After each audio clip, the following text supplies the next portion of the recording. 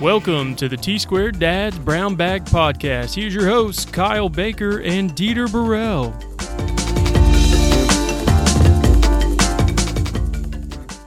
Hey guys, welcome back. Dieter and Kyle here. Today we're going to be kind of talking about some of the things that are going on in the construction market and what we've seen in the architecture field. And I know a lot of people are experiencing, a lot of growth in their communities and things like that. So, Dieter, with your new businesses and everything, have you kind of noticed that there's a lot of work out there or not a lot? And surprisingly, there is a lot of work out there. And I'm getting lots of phone calls of people wanting to get stuff done. Believe it or not, even in the small scale environment that's occurring out there, even though with the prices being where they're at for materials and wood actually beginning to drop from what we understand, we're hearing production is ramping back up, which is a good thing, which means prices go down and construction starts picking up. There is one thing that I've been hearing over and over again is like storefront systems and glass. There's a huge backlog to get stuff done, but even with that said, there's a constant workflow of people wanting to get stuff done. Yeah, I know that we saw an increase in lumber costs, and I think that was due to a supply shortage. So everybody started kind of moving more into the metal studs and doing a lot more metal stuff in the commercial realm. But now, I'm working on some projects currently, and they're wanting to go to wood because the cost of, doing a metal stud, stick-built building has started going up because everybody's used all that material up. So do you think that it's going to kind of level out here pretty soon, or? I think there's fabrication ramping up. Mm-hmm. I know people had mentioned something about tariffs and fires up north, because most of our wood that we get here in the States is from Canada. So we're going to start seeing some price droppage when it comes to that. I think everybody's very eager to see it drop significantly. And one thing everybody probably has noticed that when I was building the shed, I was paying close to $8 for each 2x4. Right, where we were used to being able to get it for $2.50, $3. Right. So now today, like I went to Home Depot the other day, and they were $5.67. Mm-hmm. So you're starting to see a drop in price from almost $8 to $6. So yeah. And I think we might be hitting out into a new level area where we're not necessarily going to go back to where we were at $2-3 a 2x4, but that they've seen that people will still buy their product at $8, so they've come down to a more reasonable price of $5, and I think they're probably going to stay there for a while. I don't think that it's going to go back to the cheaper cost that we were seeing. And I'm getting ready to break ground on my house. We're in permitting right now, and I talked to the builder and everything, and they were kind of telling me the same thing. Like, yeah, the costs have come down, but they're still up from 2 years ago, and they don't really expect them to come down much more, just because, if I sell you a candy bar for $4 and you're willing to pay it, why would I go back to selling it for $1? It's hard to give up that money that you've got coming in. These corporations are seeing these huge amounts of money coming in because of that supply and demand issue that we were having. Now they're like, well, I'm not just going to give it away for nothing. I want to keep that revenue up. So I think we're probably getting close to a leveled off point. But the thing, I know we were talking about this a little while ago, the construction is still going up. People are still wanting to build. People are still wanting to create new projects, do renovations, all of those things, even though the costs have gone up. What's your take on that? Why do you think that is? I remember I was watching a YouTube video, and they were tracking population growth in certain cities, and there was this one good video, and I was trying to find out from their links where they were getting this statistics, and they were tracking growth based on houses being sold. So where there was a hot market, and it seems to be that everybody thinks like big cities are hot markets, like, oh yeah, Tampa, Jacksonville, Tallahassee, Miami, or Orlando, but they're not. Like, people are not wanting to go into those cities where they're congested and there's a lot of population. I'm working with a client right now where he does some sort of COVID. He works in COVID testing and all kinds of sort of stuff like that. And his biggest markets are Broward and Dade County, which is interesting. But not to say that COVID could be the trigger, but in some form or fashion, we are in that response mode where people are migrating out of the big cities and into smaller, more rural. I won't call them rural, but more small town kind of cities. Pensacola being one. There's some Fort Myers, from what I understand, has gotten a big boom in growth, as far as not growth in construction, but growth in the amount of sales. Because right now we have such a deficit of housing for people.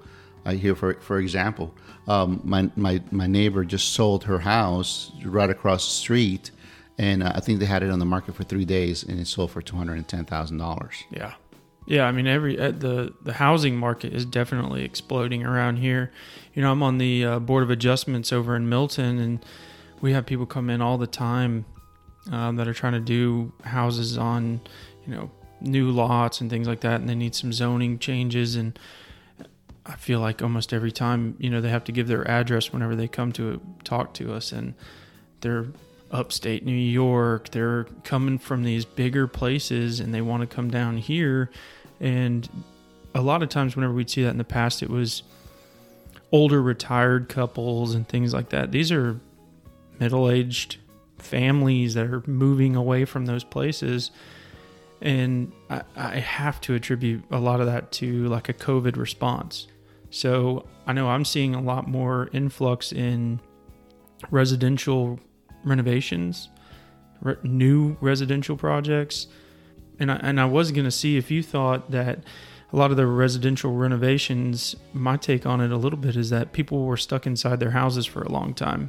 And they started noticing all these things that they had planned on doing and things that they didn't like about the layout. And so I know we've gotten some of those kind of projects that have come up where people just want a new environment in their house because they were stuck there for so long. Here's a perfect example. You're absolutely right. Here's a perfect example of the impact COVID has had on people, because now people are thinking, and here's a project that I'm working presently on. It's in Milton, and actually I have two I'm waiting to hear back on, Milton and Pace.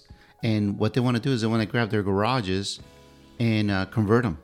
One of them wants to convert them into a family room where they want to put entertainment, chairs, so they can have a space for the family, and they want to just add a new garage. So they were a garage family to begin with, and they can't see themselves lose the garage. But I have another situation, another client that they want to convert the garage because they really don't use the garage. They want to do arts and crafts. They want to have family over. They want to have a spare space so that they can come and stay. But you see, kind of like there's this like mental, state of mind where now people are thinking and say, hey, I'm going to work from home. And here's the other thing. I think we talked a little bit about how the industry is changed where people are remoting in. Now, I think Zoom had a huge growth. Zoom and all these other different companies that do meetings, online meetings, have grown because of COVID. So there's this like idea of kind of staying at home and then thinking about the family and then thinking about sheltering the family. So you got these people coming from up north, coming to smaller cities, and there's just like boom. I mean, like I think I had a conversation with somebody that's like, and they told me, it's like, why don't you sell your house? I go, why would I sell my house? I mean, I understand the trend, but if I sell my house and made a bunch of money, I'll be stuck having to buy a house. Right. So if I'm living in a house, if I had a house to sell, it would make a lot of sense to sell it, because I'm hearing all kinds of conversations also online that there may be a potential bubble. Yes. So that bubble could burst, but could it? Again, you're trying to guess the market, which could mean, and then I've heard other conversations where they're talking about we're still on a rise. I mean, we haven't even peaked as far as rise in construction. So some folks are seeing a trend of 5 to 7 years of construction. It's not going to stop. Yeah. Because look at the rate. You know, when you got to borrow money, it's still way low. Yeah, the interest rates are way low. So people are still looking. They even looking at reinvesting in their own houses, because they're going to the bank and say, hey, how much is my house worth? Oh, I have this much equity on the house. Well, heck, we can just grab that money and put it towards the house. Yeah. And now we have a house that we really want. Yeah, I know a lot of people that are refinancing because the interest rates are so low. You know, they were sitting at 5% or something, and now they can refinance, take some of that money out that they've got, and refinance down at like 3.5% or something. So it's definitely a trend in that direction. I just wonder when or if it is going to pop. And, you know, is it a bubble, or is this kind of the new thing? It's going to last for a while. Well, I mean, you guys, where you work at, you guys are doing a lot of work. It'll tell you if the type of work that you guys are doing. Since I'm doing smaller stuff, I'm really kind of in the niche with one-on-one personal with each client, resident, when it comes to residential. Right. When it comes to commercial, you can kind of see like those guys are not out to spend money for the next, you know, for where they're going to live. They're looking at profits for the next 15, 20 years. Right. So they're not going to waste their time if they don't see a projection or someone's advising them to, hey, right now it's the best time. Interest rates are low. You know, we had that hiccup with COVID, which dropped everything down. Nobody wanted to mobilize. Nobody wanted to spend any money on retail. And then a lot of residential, and this is one of the other stuff that people need to remember. When COVID hit, all these people that used to go to their offices didn't no longer want to go to their offices, but they couldn't do it at home. So what they ended up doing is, and this is a fact, they were buying a second home, and they were turning those second homes into offices. Right. You know, because or doing like you and building a small construction project in the backyard to turn into an office. Or, yeah. I mean, I know a lot of people that did that too. So there's a trend, and I think there's still growth coming. Yeah, I think this is a topic that we should hit on again in another episode in a few months or something, and see how things have changed in that amount of time. And you know, anybody that's out there listening, you know, if you guys want to give us your opinion on the way things are going, you know, feel free to find us on Facebook and reach out that way. And we'd love to hear what you guys have to say and have some discussion about that. But we're going to wrap up for today, and with that, the joke of the day. Where do you learn to make a banana split? Sunday school.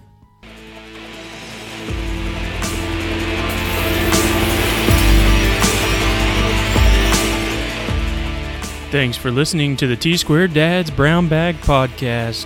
Please subscribe on your favorite platform, and we will talk to you next time.